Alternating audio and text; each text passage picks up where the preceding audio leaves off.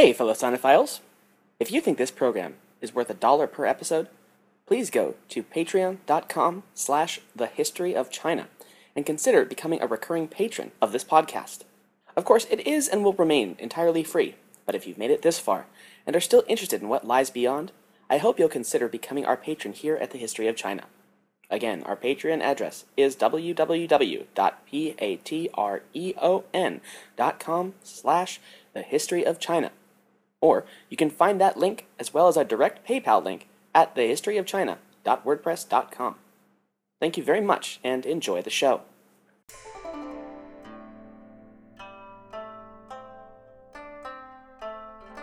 Hello, and welcome to the History of China.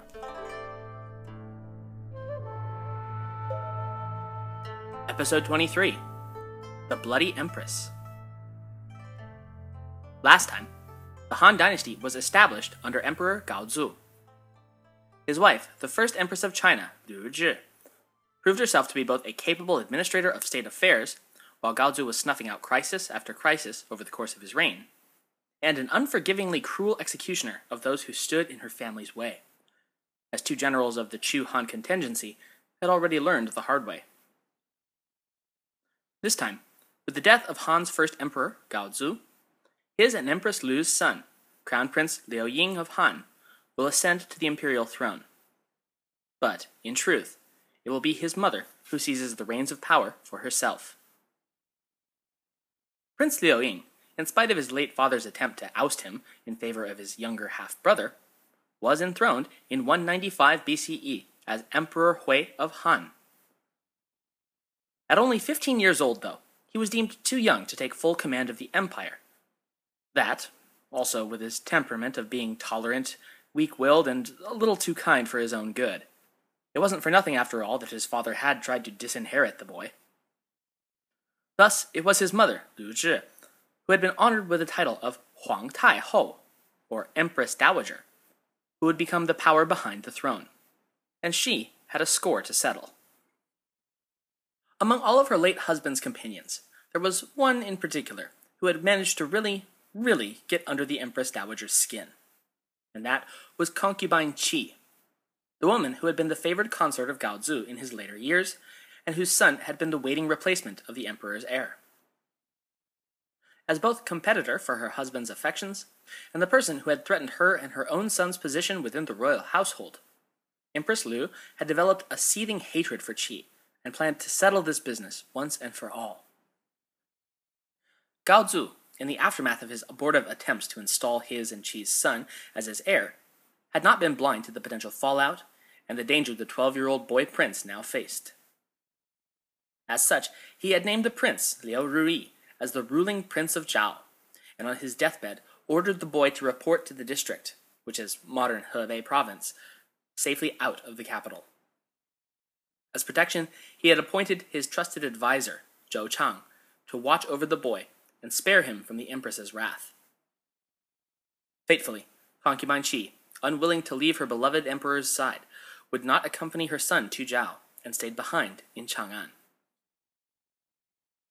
With Gaozu now dead and in full control of the Han Empire, Empress Dowager Liu knew just what she wanted to do with her longtime rival Qi. Almost immediately, Qi was arrested and taken into custody. The empress began with humiliating the former imperial concubine, stripping her of her status, and ordering her head shaved and to be dressed in prisoner's clothing. Qi would spend her days, at least for now, pressed into hard labor, milling rice grains like some common peasant. With the troublesome mother now in her rightful place, Empress Dowager Liu turned to capture the son, Prince Liu Ruyi, in Zhao. She repeatedly sent for the boy, but time and again, her missives were refused by Zhou Chang, who had been specifically ordered to keep Ruyi away from the capital. Empress Liu managed to skirt this particular roadblock, thanks to her personal friendship with Zhou Chang. Zhou would not knowingly give up his charge, but neither would he refuse the empress's request to meet with her personally. Changing tactics, she summoned Zhou himself to the capital. Zhou Chang would come to no harm. After all, the two held each other in very high regard, and the administrator had been among those backing Liu's son's claim to the throne. But with no one left in Zhou to block the missives to Prince Ruyi, It wasn't long before the Empress was finally able to bait him into her clutches. For what it's worth, upon arriving in Chang'an, Rui's half-brother, Emperor Hui, did everything his 15-year-old puppet position allowed him to protect Prince Rui from the wrathful Empress Dowager. And for a time at least, it did work. As Prince Rui approached the capital, Hui intercepted his younger brother at Bashang and took him into his personal custodianship. The pair dined and slept in the same room, with Rui never out of the emperor's protection, and any food or drink inspected by Hui himself for poisons. Empress Liu, fearful that any attempt on Rui's life might also wound or kill her own son, was forced to put her plans on hold while she figured out how to get around her son's guardianship. But inevitably, the opportunity to strike eventually presented itself. As written by Sima Qian, quote, "In one early morning in the 12th month of the first year of Emperor Hui, the emperor went on a hunting trip. This time, Liu Rui was left alone because he could not wake up early. Emperor Hui supposed his mother would not plot against Liu Rui, as several months had passed without any occurrence. Nevertheless, Empress Dowager Liu had an assassin force venom down Liu Rui's throat." End quote. To follow up this cold-blooded murder, she once again turned to the final loose string, the stripped, humiliated, and tormented former concubine Qi. Empress Liu, it would turn out, was far from done with her. She ordered the poor woman's arms and legs amputated, her eyes gouged out, and her tongue cut off, and placed her in either a pigsty or a lavatory, and fed animal scraps. Several days thereafter, she called upon her son to witness what she referred to as 人质, or human swine. Upon gazing on the tortured, mutilated, and filth-covered form that lay before him, writhing in pig muck, he realized to his horror that it was his brother's own mother, the brother who had mysteriously disappeared just days before. The shock and revulsion of this turn would deeply affect young Emperor Hui, who exclaimed, quote, "This is not something done by a human. As the Empress Dowager's son, I'll never be able to rule the empire." End quote. He became ill under the stress, which persisted for more than a year, and during which he relinquished virtually all control of the empire to his mother, Empress Dowager Liu. From then on, Emperor Hui, once again according to Sima Qian, quote, "The emperor was so sick of his mother's cruelty that he virtually relinquished his authority and indulged in carnal pleasures." End quote. Concubine Qi would die under torture in 194 BCE, but the Empress Dowager wasn't nearly finished with her brutal house cleaning. In the winter of 194, the late Emperor Gaozu's eldest son, Liu Fei, the Prince of Qi, visited Chang'an. And to clear up any confusion as to why Liu Fei hadn't, as the eldest, been named the heir to the throne in the first place, it was a question of mothers. Liu Fei's mother was the Lady Cao, and the Empress's son took precedence over any of Gaozu's other concubines. The Prince of Qi was well received by his younger brother, and the pair attended a welcoming feast hosted by the Empress Dowager. In keeping with the filial piety owed from a younger brother to an elder brother, Emperor Hui treated Liu Fei with great respect, going so far as to seat the prince ahead of him at the dinner table. This breach of table etiquette caused Liu Zhi to fly into a murderous rage. She excused herself from the proceedings and made her way to the kitchens, where she secretly instructed her servants to poison the wine about to be served to Liu Fei. When the envenomed drink was in the Prince of Qi's hand, the Empress Dowager toasted him and bid him drink. Emperor Hui, however, was well aware of his mother's fondness for poisoning his half-brothers. Before Liu Fei could drink his wine, the emperor snatched the glass from his hand and lifted it as if to drink himself. Terrified, the Empress Dowager leapt up and knocked the glass from her son's hand, betraying her own devious plot. Prince Liu, now well aware of what had almost just become of him, apologized profusely to the seething Empress Dowager for committing whatever he'd done wrong to make her want him dead. In exchange for safe and immediate passage out of the capital and away from Empress Crazy, he offered to give up one of his prefectures from his principality to Lu Zhi's daughter, Princess Yuan of Lu. The Empress Dowager accepted the apology and allowed the Prince of Qi to leave with his life. Worst welcoming feast ever. But there was one more of Gaozu's sons who fell into Lu Zhi's sights, and he would not get off so easily. The Prince of Zhao, Liu You. Prince You had married the Empress Dowager's niece, thus keeping him in the good graces of Lu Zhi.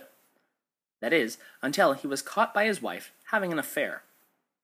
You's wife, heartbroken and vindictive, reported to Auntie Lu that her adulterous husband was plotting a rebellion.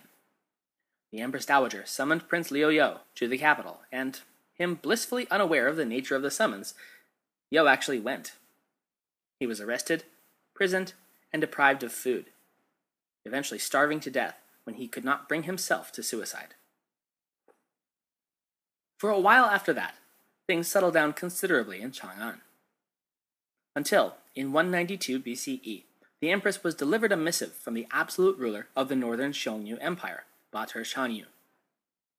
The Chanyu wrote, quote, "I am a lonesome ruler, born in marshes and raised in plains populated by livestock. I visited your border numerous times and wanted to tour China. Your Majesty is now alone and living in solitude. Since both of us are not happy and have nothing to entertain ourselves, I'm willing to use what I possess to exchange for what you lack." End quote. Okay, so apart from it sounding like it could have been pulled directly from an OkCupid profile, the proposal, if it could even be called as such, was considered highly indecent by the sensibilities of the Han court, and especially the Empress Dowager. Clearly, it had been worded to both mock and intimidate the mere woman leader of China. And if we know anything about Lu Zhi, we know that she wasn't the type to let an insult slide. The Empress Dowager immediately called for a court session, in which her generals, virtually climbing over one another to outdo the next, advised the Empress to rally an army and exterminate the Xiongnu and its vile leader once and for all. Knowing how well it had all played out the last time the Han had stepped onto Xiongnu territory, it was fortunate indeed that before she could officially declare war against the Northern Empire, an attendant named Ji Bu recognized the folly of what was about to happen. He spoke up, pointing out the enormous elephant in the room, that the Xiongnu army was much more powerful than the Han could hope to counter, and attacking the empire which had already effectively rendered them a tributary state would be tantamount to suicide. With Jibu's voicing of the blazingly obvious, the court fell into a fearful silence, and the warmongering ceased at once. Lu Zhi, for once allowing cooler heads to prevail, drafted not a declaration of war, but a personal and humble reply to Bater Chanyu's proposition. Quote, "Your lordship does not forget our land and writes a letter to us, we fear. I retreat to preserve myself. I'm old and frail, I'm losing my hair and teeth, and I struggle to maintain balance when I move. Your lordship has heard wrongly. You shouldn't defile yourself. Our people did not offend you and should be pardoned. We've 2 imperial carriages and 8 fine steeds, which we graciously offer to your lordship." End quote. While she was not willing to marry the Xiongnu leader, she would still continue the He Qin policy of intermarriage between Han princesses and Xiongnu chieftains, and would continue to pay the annual tribute of rice, liquor, and silks in exchange for peace. In 191 BCE, Emperor Hui was 19 years old, and his mother had decided it was high time for him to get married. Lu Zhi had the girl already picked out for her little boy, his own niece, the daughter of his sister, Princess Yuan of Lu, Zhang Yan. The two were wed, and Zhang was proclaimed Empress Xiaohui. The union would not produce any children, and ultimately the Empress Dowager would advise her granddaughter Xiaohui that she ought to adopt 8 children from the emperor's other concubines, and while she was at it, have their mothers killed. There is some dispute, it should be noted, over whether the adopted children were of Emperor Hui or just chosen from unlucky families. Traditional histories assert the latter, but more recent historians gravitate toward the former, stating that there was no mention of the children's fathers' fates, and it would have been illogical to kill the mothers while leaving the fathers alive. Unless, of course, the father was the emperor himself. After a reign of only 8 years and a marriage of less than 4, Emperor Hui succumbed to an unknown illness and died at only 22 years old. And that meant that his eldest son, and adopted son of the suddenly Empress Dowager Xiao Hui, Crown Prince Liu Gong, would succeed him to the throne as Emperor Qian Shao. Unfortunately, very little is known about Liu Gong, neither his true parentage nor even his date of birth, although, given that his father was 22 at the time of his own death, a little basic math puts the crown prince at somewhere less than 10 at the time of his crowning. He will, like his father before him, be a complete puppet. So much so, in fact, that many Han histories don't even bother to include him in their list of actual dynastic monarchs. The one pulling the strings, as ever, was the now Grand Empress Dowager, or Tai Huang Tai Ho, Lu Zhi. The now 50-year-old grandmother from hell openly presided over all state affairs. Since the reign of her late husband, the law of the land had stipulated that, apart from the existing vassal kings, only members of the imperial Liu clan could be elevated to princedom, a rule Lu Zhi herself had had a hand in crafting. But she found that such a restriction no longer suited her desires, and so began to install some of her own kinsmen as princes. In the summer of 187, her daughter, Princess Yuan of Lu, died. Her age is unknown, but she was Hui's older sister, placing her probably in the mid to late 20s or early 30s perhaps. Yuan's son, Zhang Yan, note the conspicuously not Liu surname, was named the new Prince of Lu. In the subsequent 3 years, yet more positions would be filled by Liu clan members, rather than Liu's. All of this was leading up to 184, when, in a completely unprecedented move, the Grand Empress Dowager named her younger sister Lu Shi, the Marquise of Lingguang, a separate fief from her husband. It was around this time that the adolescent Emperor Qian Shao found out that he had been adopted, and moreover, Mommy Dearest had put his birth mother to death years prior. Qian Xiao confronted Empress Dowager Xiao Hui, foolishly threatening her that when he grew up, she would pay for her crimes. But when the Grand Empress Dowager learned that her 14-year-old grandson was threatening his adopted mother, her granddaughter, talk about a weird family tree, she did the perfectly rational thing, and put the teenage emperor in timeout.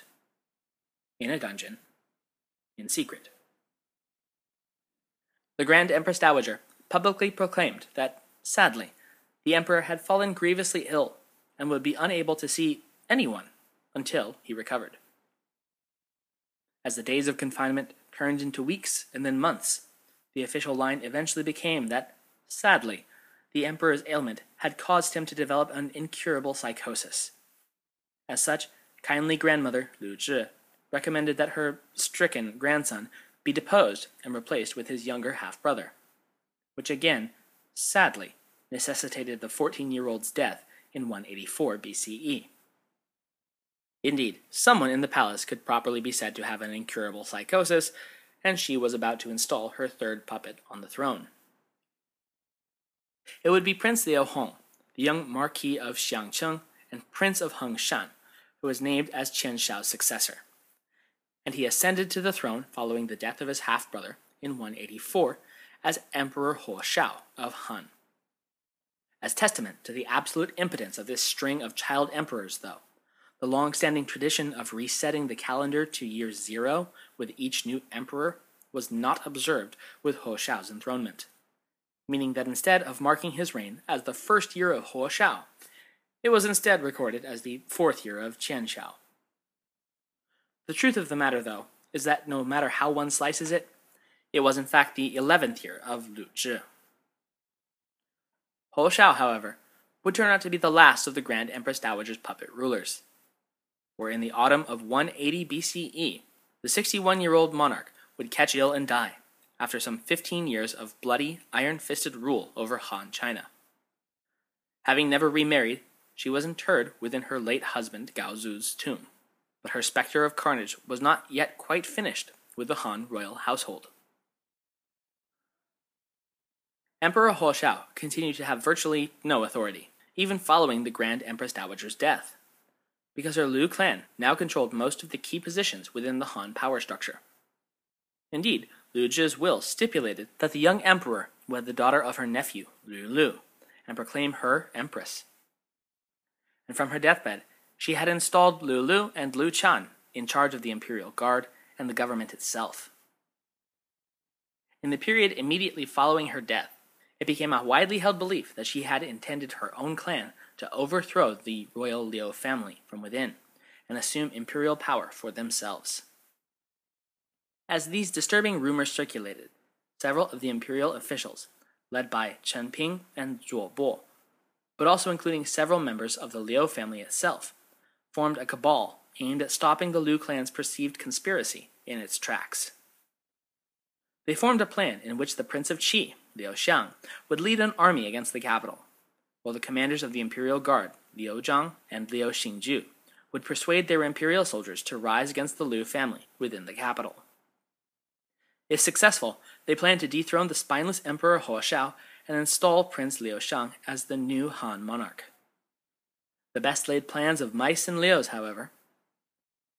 In the autumn of 180, Liu Xiang began his campaign against the capital by seizing the nearby principality of Langye.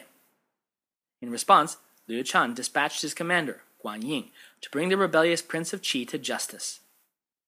General Guan, however, was in no mood to fight Prince Liu, and in fact sympathized with his cause, having decided that the Liu clan was indeed up to no good and ought to be stopped. As the two armies approached one another, Guan Ying entered into secretive talks with Liu Xiang, and the two reached an armistice agreement. Within the capital, the conspirators wished to avoid unnecessary bloodshed, and attempted to convince Liu Chan and Liu Lu to give up their power voluntarily, namely, to return to their own principalities and turn over their positions to the ringleaders Chen Ping and Zhou Bo. Liu Lu quickly saw the wisdom of walking away from what was quickly becoming an unwinnable situation, but found himself stymied by his own clan, who could not reach a consensus about whether or not to allow the power transfer. Peaceful transference of power seemingly now out of the question, the conspirators turned to drastic, violent action to achieve their objectives. Li Ji and Liu Jie issued a forged imperial decree, ordering the northern division of the imperial guards, commanded by Liu Lu, to be turned over to Zhuo Bo. After convincing Liu Lu that the order was genuine, they required the division to reaffirm their loyalty to the imperial Liu family. All of this had transpired under the nose of Commander Liu Chan, and when he, none the wiser, attempted to enter the imperial palace the following day, he and his bodyguards were trapped in the courtyard and killed.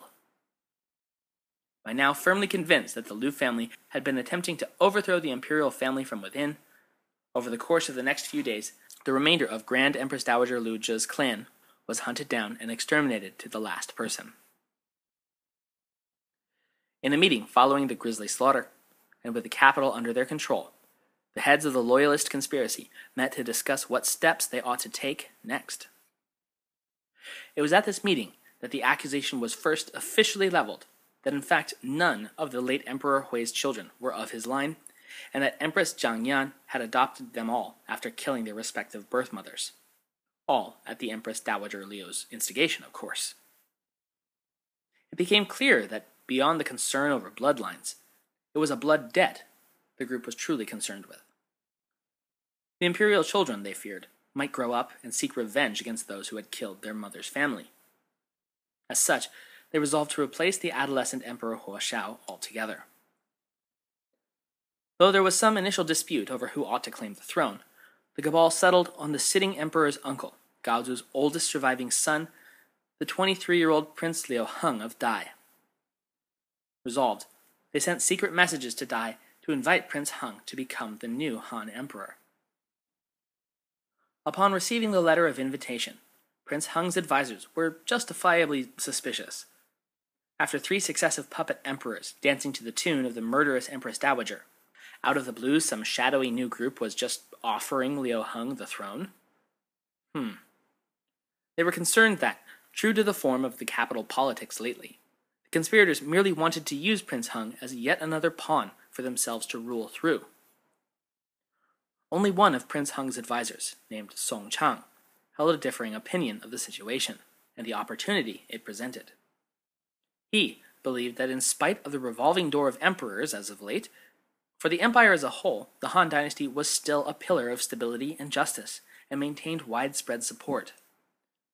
The people, therefore, would be unsupportive of any attempted overthrow of the popular royal family.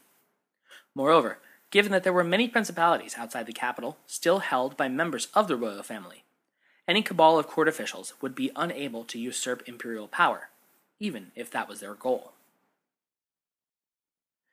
Interest piqued, but still suspicious, Prince Liu Heng sent his uncle, Bo Zhao, to Chang'an to meet with the conspirators and determine their true intentions. Administrator Zhou met Uncle Bo upon the latter's arrival, and in subsequent talks, Zhou guaranteed that he and his fellow officials had been absolutely sincere in their offer, and held no designs on controlling the prince once he was in power. Bo Zhao was convinced of the offer, and sent word to Prince Heng, urging him to accept it and take up the imperial mantle. Liu Heng set out for the capital, and upon arrival was greeted by his soon-to-be subjects. At an evening ceremony held at the Dai Principality's mission in the capital, the officials, led by Chen Ping, officially offered the throne to Prince Heng. The prince, as was expected of him, declined the offer once, twice, thrice, and 4 times, before finally accepting it with great humility and formally ascending to the throne. That same night, Liu Xingju forcibly evicted former Emperor Huo Shao from the imperial palace, and welcomed the new Emperor I of Han with great pageantry. For a time, Huo Shao, now again only Liu Gong, would be kept at the Ministry of Palace Supplies, which sounds an awful lot like the imperial broom closet. But after some hemming and hawing over what to do with the former puppet king, he was at last executed later that year, along with his wife, Empress Lu. The Han dynasty had been buckling under the stranglehold Empress Lu Zhi had held it in for more than 15 years. But as bloody as it was, and whether or not one ascribes to the accusation leveled by the anti-Liu clan conspirators that they had designs on the throne itself, the coup d'etat had, in many respects, a regenerative effect on the Han dynasty. By reaffirming that power lay directly within the emperor, the Liu clan disturbance, as it would be known, prevented the imminent devolution of imperial authority to court officials and the individual territories, as had befallen the Zhou dynasty centuries before. At least as important, though, was that its new ruler, Emperor I, proved himself as an exemplary monarch, and he and his son's reigns marked as one of the highest points of the Han dynasty. As for the fate of the Liu clan, they would serve as an abject lesson and cautionary tale throughout Chinese history to the families of future empresses, to not assume too much power, and to emperors not to allow them to do so. Next time, we forge ahead into one of the truly golden periods within the Han dynasty, and imperial China as a whole, the reigns of Emperor I, and later his son, Emperor Jing of Han. Thank you for listening.